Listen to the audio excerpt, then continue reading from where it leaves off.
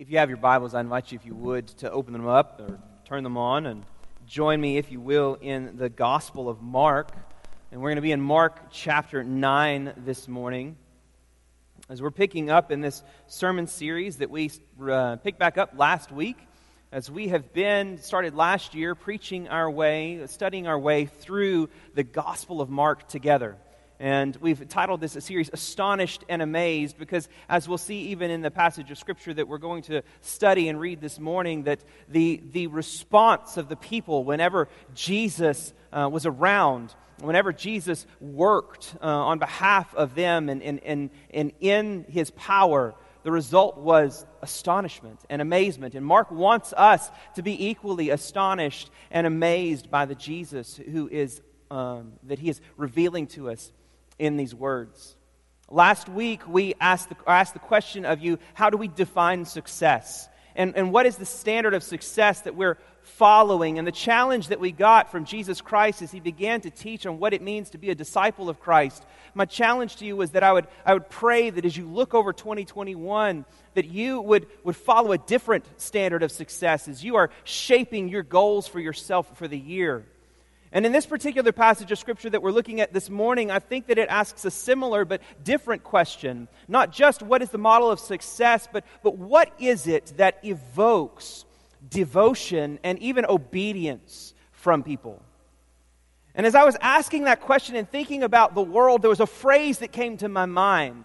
A phrase that was made popular by President Teddy Roosevelt that said, "Walk softly and carry a big stick." And that seems to be the pattern of humanity.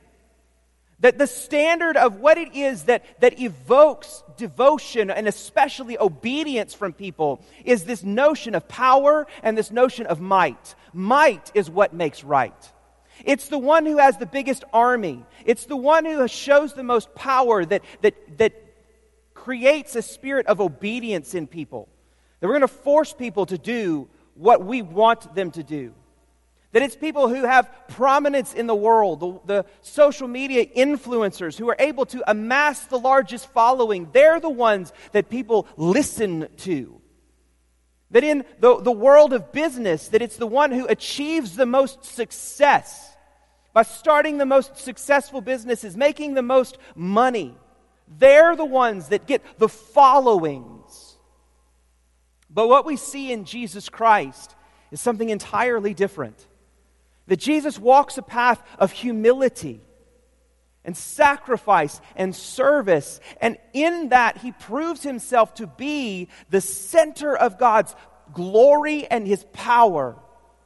And that is what motivates us to be devoted to Him and to do what He says. Look with me, if you will, in Mark chapter 9, beginning in verse 2.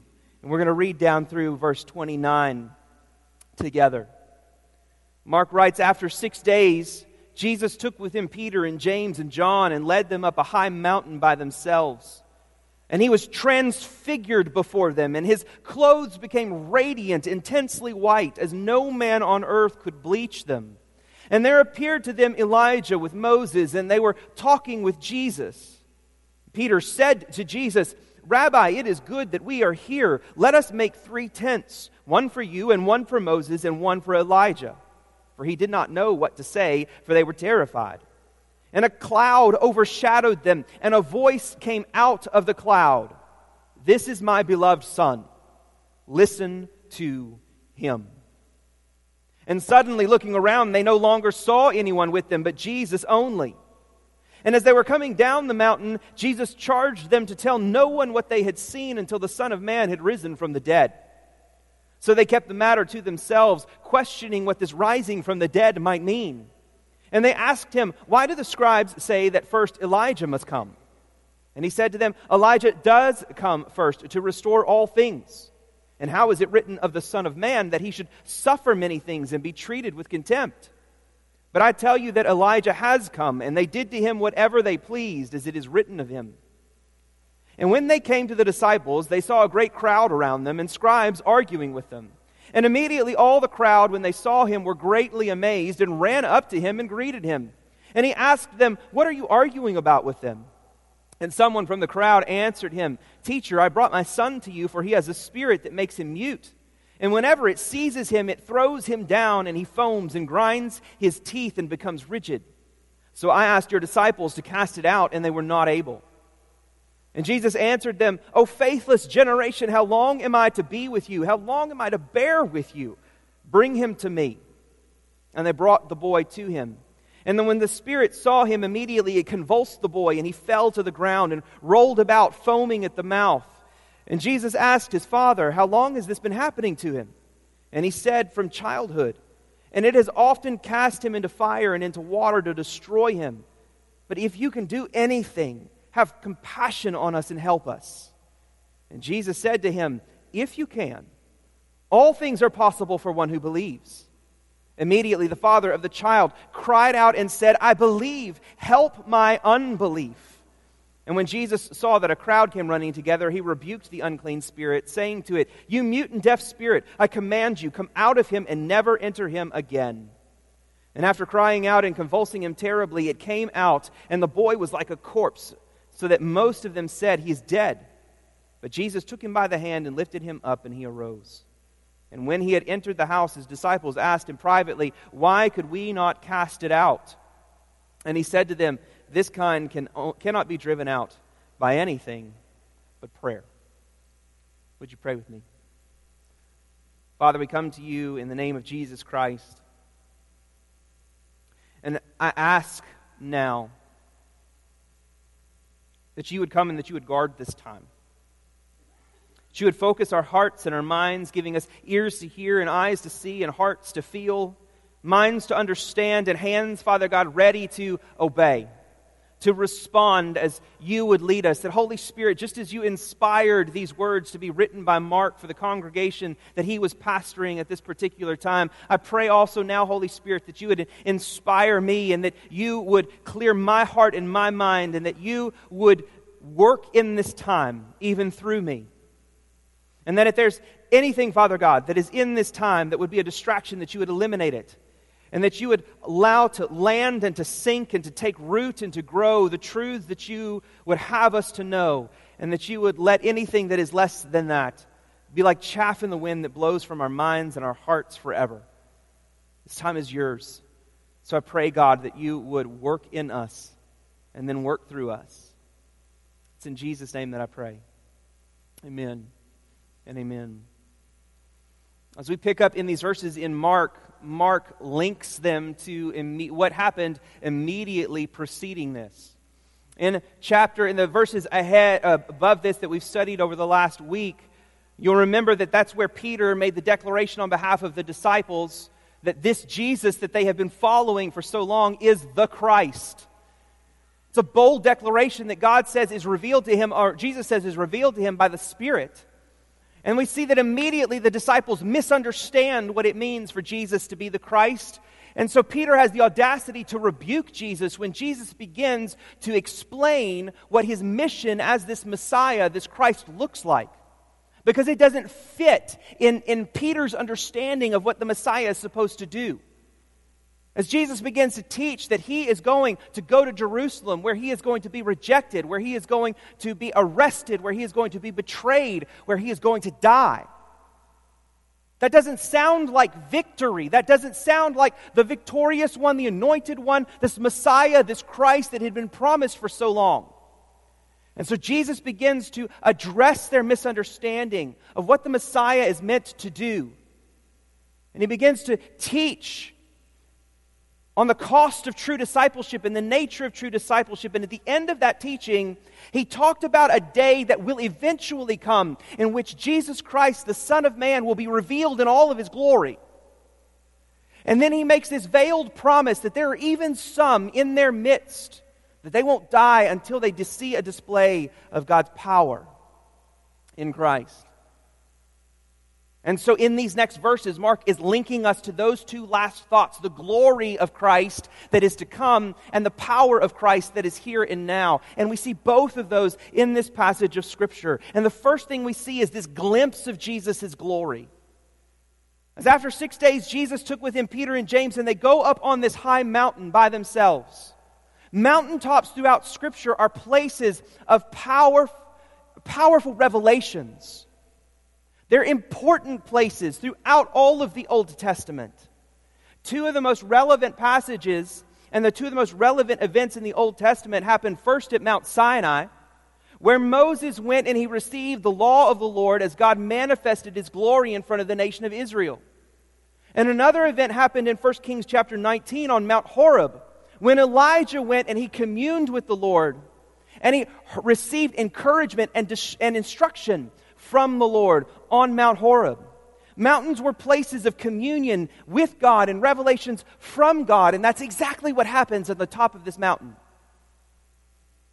And Mark links that with it after 6 days they go up. He wants us to know that what we are about to see here is the fulfillment of what Jesus has just talked about, and the promises that He's made back in verse 38 and chapter 9, verse 1. As Jesus goes up on the mountain and He communes with the Lord, Luke tells us that He begins praying, and it's while He is praying that the veil is lifted between heaven and earth, and the disciples get a glimpse of the glory and the true identity of this one that they have affirmed to be the Christ. It's significant that Moses and Elijah are the ones who arrive here, but it's significant because what Mark wants us to see, what God wants the disciples to see, is that though they had this special relationship with God, Jesus Christ surpasses them in everything. Take, for instance, the reality that if you read in the Old Testament and you read in the book of Exodus, that Moses would regularly meet with God face to face. And as a result of those meetings, Moses' face shone. It shined a light as it reflected the glory of God. And it freaked the people out. So much that Moses had to walk around with a veil over his face because his face glowed. Like one of those little glowworms that your kids had. You squeeze it and the light comes on. Imagine if somebody walked around and it was like they were a walking glowworm with their face just shining all the time. It made people panic. It made people uncomfortable. But Moses was able to cover that with a veil. But in this instant, we see that Jesus is filled with far more glory than Moses ever had. So much glory that it's not something that is a reflection of God's glory, but instead is inherent within Him. And it begins to shine so brightly that no cloth can cover it. In fact, all of that cloth that would have been dingy and brown and covered with the dust of the earth is so filled with the light of Jesus Christ that it looks like it is the brightest white, whiter, Mark says, than anybody could ever possibly bleach it. Jesus surpasses both Moses and Elijah in this moment. And the result of this display of His glory is wonder and dumbfounded terror on behalf of these three men. Can you blame them? Can you blame them if all of a sudden this man that they've been walking with for 3 years is praying and all of a sudden he starts shining with a light that can only be explained as the glory of God coming out of him? And Peter, not knowing what else to do, offers to build him a tent. He says, hey, it's great that Moses is here and Elijah is here and Jesus, you are here. Let's build some houses so that you guys can dwell up here. And then this is going to be the place where all of the world comes and they're going to seek you. And they're going to seek answers. And he's misunderstanding the moment just like you would and just like I would. Think about what you know about the Word of God. If you studied Scripture and you know what is to come, imagine what you would think if Jesus Christ was standing in front of you and all of a sudden He started shining with the glory of God and you started seeing dead people. What would you think? That the end of time has come and God is fulfilling all of His promises, and this is the beginning of the new kingdom of God. And that's exactly what Peter thinks in this moment. That we have arrived at the end of times. The rapture is taking place. All of the dead are coming to life. God is establishing His kingdom. And this mountaintop is where it all begins. So why not make it permanent by building houses for them to dwell in? And then we can expand the kingdom of God from here.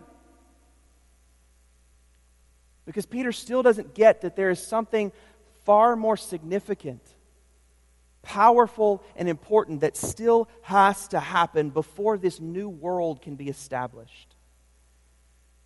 And so, in spite of his misunderstanding, as he proclaims this, the cloud, the glory cloud of God begins to cover them. And out of this cloud, God speaks this confirmation and command. This is my Son. Listen to him.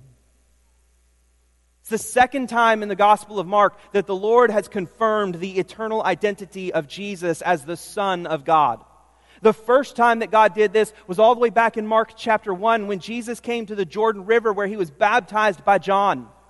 And it was there that God commissioned Jesus into his ministry. And in that commission, the commissioning command that God says as he declares over Jesus, "This is my Son with whom I am well pleased." And so Jesus begins his ministry with a confirmation of his identity from God. And it's significant that here we are at the turning point in the Gospel of Mark, when Jesus is moving away from his teaching ministry and his miracle ministry, as he's turning his attention specifically to one thing, and that's the cross in Jerusalem. That God now commissions him yet again on the journey to the cross where he is going to accomplish the will of God and win the salvation of man.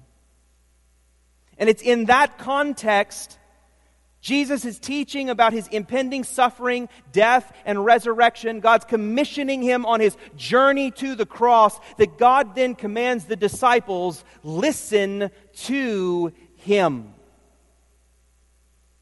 Peter is still struggling with all of his preconceptions about who and what the Messiah is meant to be and meant to do. As he is trapped in this notion that you and I are trapped in so easily, that might makes right. And success is strength. That's the type of Messiah that he wants to follow. This Messiah that's talking about suffering and dying is not a Messiah that is manifesting his understanding of power and success. That's not the glory that Peter wants. And despite that, God commands Peter and commands you and me to listen to him.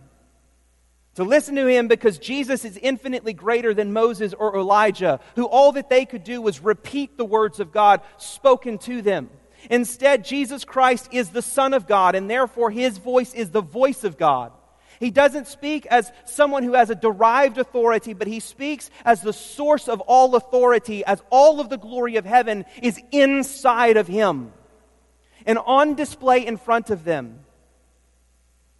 Therefore, we're not merely to hear his voice, but we are to obey his voice. The command that God gave to Peter and the other two disciples is the command that he gives to you and to me. Listen to Christ. And so we must commit ourselves to obedience. God's command has two implications here. Listen first implies that we are hearing the words of Christ. We are familiar with the commands of Christ. The last step of the Great Commission says this, that we're to go ye therefore and make disciples, baptizing them in the name of the Father, the Son, and the Holy Spirit, and what? Teaching them to obey all that I have commanded you. The discipleship process, our commitment to make and shape and send faithful followers, doesn't stop when we've dunked somebody in a baptistry. The commitment is to stay with that person and to continually teach them the commands of Christ that they might live their lives as disciples. And so the commitment that God has of us is that we must first know and understand the teachings of Christ. That means that we must be committed to familiarize ourselves with the teaching and the Word of Christ. And that comes through His Word. That comes through familiarizing ourselves with this book right here. Because this is the only inspired, infallible, inerrant Word of God. Not some revelation that someone picks up in a dream. Not some download of information that someone says where they get all sorts of special new revelation, where they've figured out the timeline and the paradigm of human history in America. It's right here and only right here. And this is where we are to commit ourselves to study and to know. To take in the Bible to ourselves, to meditate on it and allow it to change our lives. And that's the second part of the command that God gives us, listen. It's not just that we should hear. The reality is we can hear this all day long and let it go in one ear and out the other. And we've heard it, we've listened. But the implication is that we hear it and we obey it. That we allow it to go into our head and into our hearts and then change the way that we interact with our habitats. To change the way that we live our lives. The infinitely hard life of the Christian is built upon a profoundly simple principle. Read the Bible and do what it says. Period. It's a profoundly simple principle. Read the Bible, do what it says. Can it get harder than that? Doing what the Bible says is infinitely harder than we ever possibly imagined. But that is the crux of the Christian life. Read the Bible, do what it says. Because this is the Word of God and it's the Word of Christ. And so it's Christ's glory that motivates us to obedience. And after this display of glory, we see the disciples and Jesus pack up their stuff. Everybody goes home. And they're descending down the mountain. And it's along this descent, this journey down the mountain, that we have this discussion of the descent. After God's command to listen to Him, Jesus' very first command is to silence the disciples. He said, don't tell anybody about what you've just seen. And He said that repeatedly throughout the Gospel of Mark so far. And this is the last time that He will tell somebody. Don't tell anybody of what's going on. Keep silent. And it's the first time and the only time that He gives that command with a qualification. Don't tell anybody about this until after the Son of Man has been raised from the dead.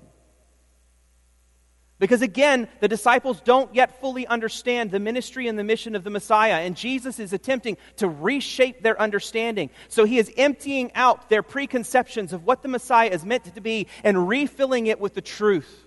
And so He says, hold this to yourselves for a period of time while you still are learning. He's shaping their understanding of the ministry and the mission of the Christ. And He alludes again to His resurrection. And it just dumbfounds the disciples. As again they misunderstand. Mark says right there, he says they didn't get it. They questioned in their hearts what this rising from the dead might mean. You see, what is going on here is that they're not ignorant, they're just confused. Because they have a category in their mind, they've been trained about this notion of the resurrection. But the resurrection goes at the end of time.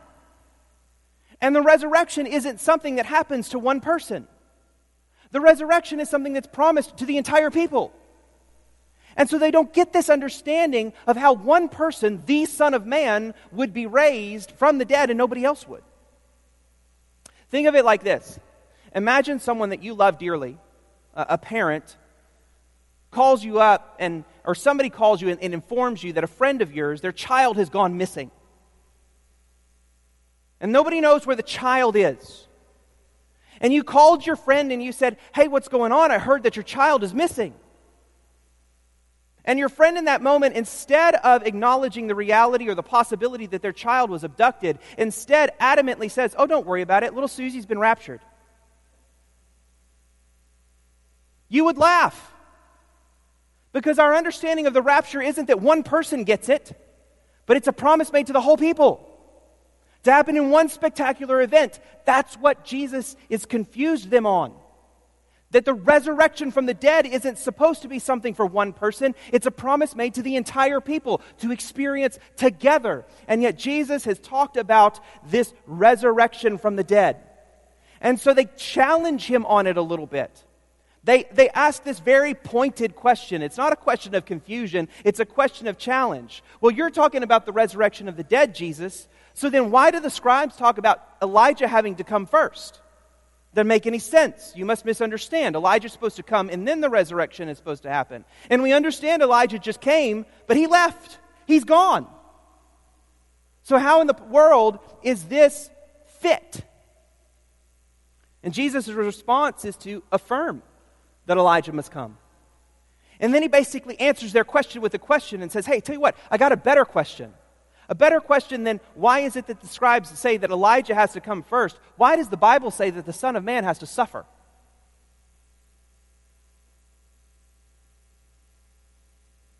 And they don't have an answer. Because the same Scripture that talks about all of the glory and the power and the promises of God, that talks about Elijah who comes and establishes this and begins this reign of God on earth that is perfect and is utopian in all of its pleasures, is the exact same Scripture that says that the Son of Man must suffer and die. And so Jesus says, you've missed it. The path of the Messiah has in fact been prepared. Elijah has come. And that Elijah came, and the path that he walked, the path that he prepared, was a pathway of rejection, a pathway of suffering, and a pathway of death. That is what happened to John the Baptist. As he prophesied and proclaimed in the name of God, he was rejected, he was arrested, and he was killed. Jesus says the way has been prepared. It's just not the way that you expected it to be. And that's the path that Jesus is going to follow. He is the one who has descended from the glory of heaven to fight the fight we can't win with the power that we don't have. In this passage of Scripture, we see, when we bring these two narratives together, of Jesus on the mountain in all of His glory, the descent talking about His ministry to suffer and to save by His suffering, and the descent into the valley where there is a tumult, where there is a ruckus, where there is conflict, is a picture of the gospel itself. As Jesus Christ in heaven, in all of His glory, looked down at a sin-ravaged world, where conflict and strife and demonic powers and death reigned. And Jesus Christ descended from heaven that He might enter into the conflict and fight with the power of God by laying down His life, by suffering, and by dying. That's what Jesus Christ has done. And that's the discussion. Jesus is talking about on the descent, about the greatest descent of all time, when the God of heaven clothed Himself in humanity and entered into a sin-stained, broken world to save you and save me. So Jesus Christ is on His way in suffering and in struggle, and as He comes down into the valley, He enters into the chaos of the demonic world and the demonic influence and the struggle and the conflict between humanity, and it's there that we see His show of strength. We see His power on display. As He marches into this difficult situation, where there is this heartbroken father who has a boy. And he has watched that boy suffer and anguish for years upon years, and he has been powerless to do anything about it. As he has repeatedly had to rescue his son from fire pits and from drowning. And he's had to cling to him as he's had epileptic seizures, as he's ground his teeth and foamed at the mouth and kicked and suffered. And he's had to weep through every bit of that for decades, potentially. And nobody's able to do anything about it. And in desperation, he brings his son to Jesus, but Jesus isn't there. And he comes to the disciples, the ones who are supposed to be able to be empowered by the teachings and the power of their rabbi, their teacher, their leader, who's shown the ability and been given the authority to cast demons out in the past. And hoping against all hope, he puts his son in front of the disciples and he asks them to cast this demon out from them, and they prove to be powerless. And the scribes are standing right there ready to mock and shame and bring challenge and say, see, if you can't do it and you're supposed to be the representatives of Jesus, then you have just completely negated His ministry. And they're fighting. And Jesus walks in and brings all of the attention to Himself. He says, what's going on? And the scribes don't even get a chance to explain why it is that they're attacking His disciples. Instead, this father in his desperation comes and explains everything to Jesus. And it's at that point when Jesus says this phrase, "O faithless generation, how long am I to be with you?" That phrase is directed not at the scribes, not at this man, not at the crowd, it's at the disciples. How long am I going to have to bear with you? You guys don't get it yet? So he says, bring the child to me. And the father brings him, and in that moment, we see the demonic realm rage against the Messiah. And this child suffers under the influence of this demon in his body that wants to destroy him, that hates the image of God in absolutely every human being that has ever existed and wants to rip it into shreds. And this child convulses right in front of Jesus. And the father in desperation cries out because he's already been let down by the disciples. So what does that say about the teacher? So he says, if there's anything that you can do, would you please do it? And Jesus hears the faithlessness not only in his disciples, but he hears the faithlessness, the faith of this man waning. And he says, if. It's not a matter of if. It's a matter of belief and faith. And faith is that defiant understanding and belief in something despite what anything and everything and everyone else around you might say.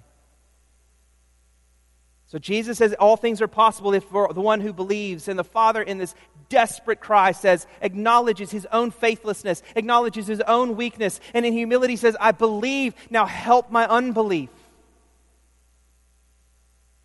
And Jesus then rebukes the spirit and casts it out of the child. Jesus in that moment not only exposes the faithlessness of his disciples and exposes the faithlessness of the Father, he actually is tender enough to draw faith from him. And it's not the man's faith that saved the child.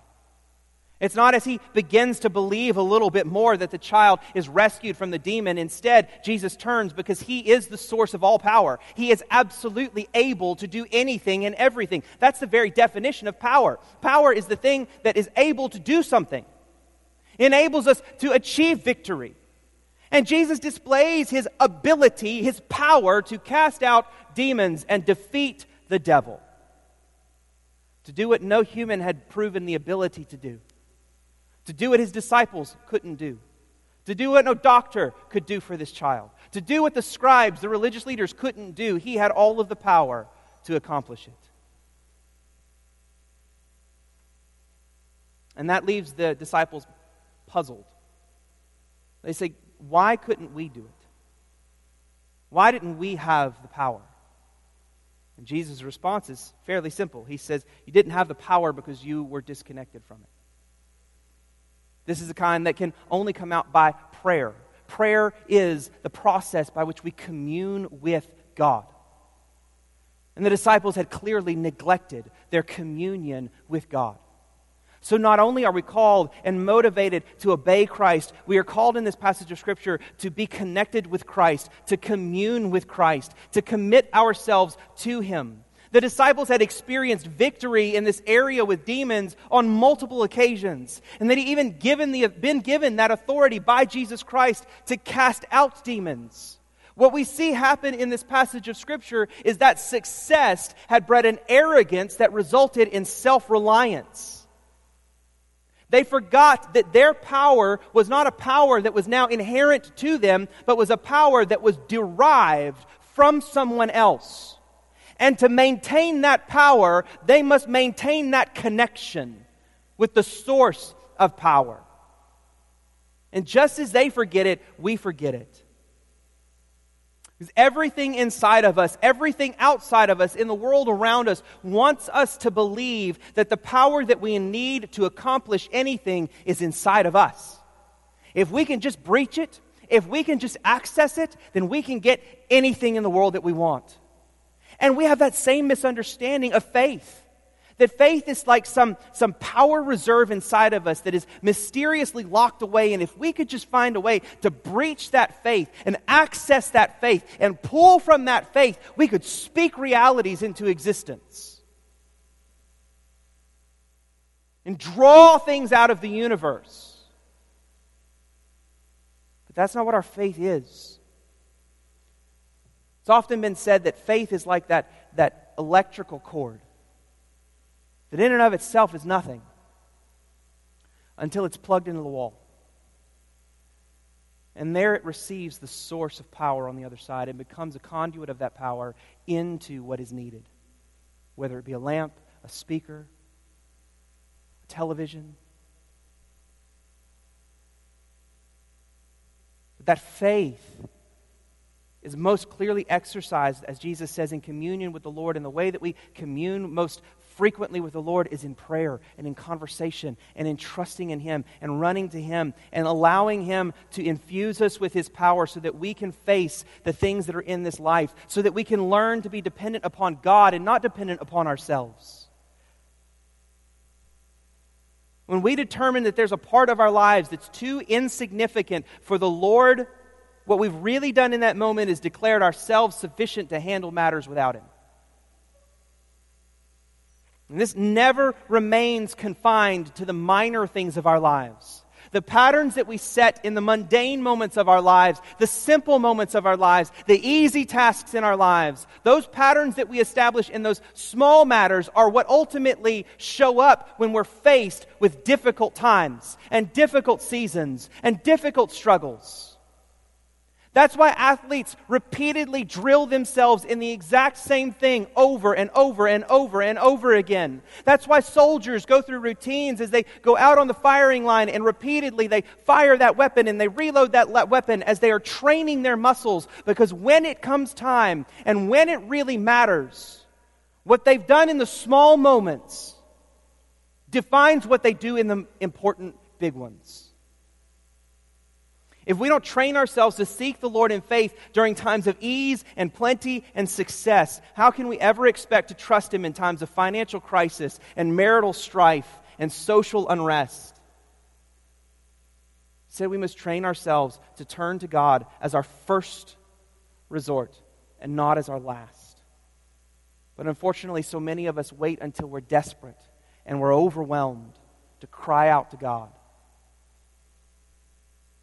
We have to dedicate ourselves not just to read God's Word and do what it says, but dedicate ourselves to be and live in fellowship with God. And that happens through prayer, an exercise of our faith to trust that God is listening and that prayer is the place where power comes into our lives and through us into the world. So we see Jesus Christ. In this passage of Scripture, we see that it's His glory that motivates our obedience, and it's His power that motivates our devotion. And in my mind, that is so opposite of what we see in the world. That's so opposite of what I would expect. I obey the person who has the ability to force me to do what they've told me to do. I obey the person who shows me their power. I draw near to the person who loves me and who's attractive.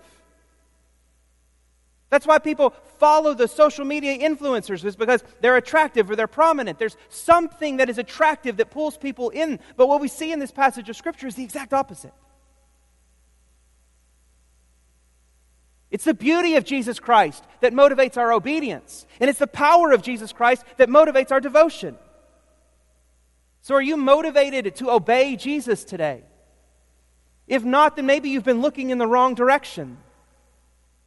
Because the motivation for obedience is not His power. The motivation for obedience is His glory.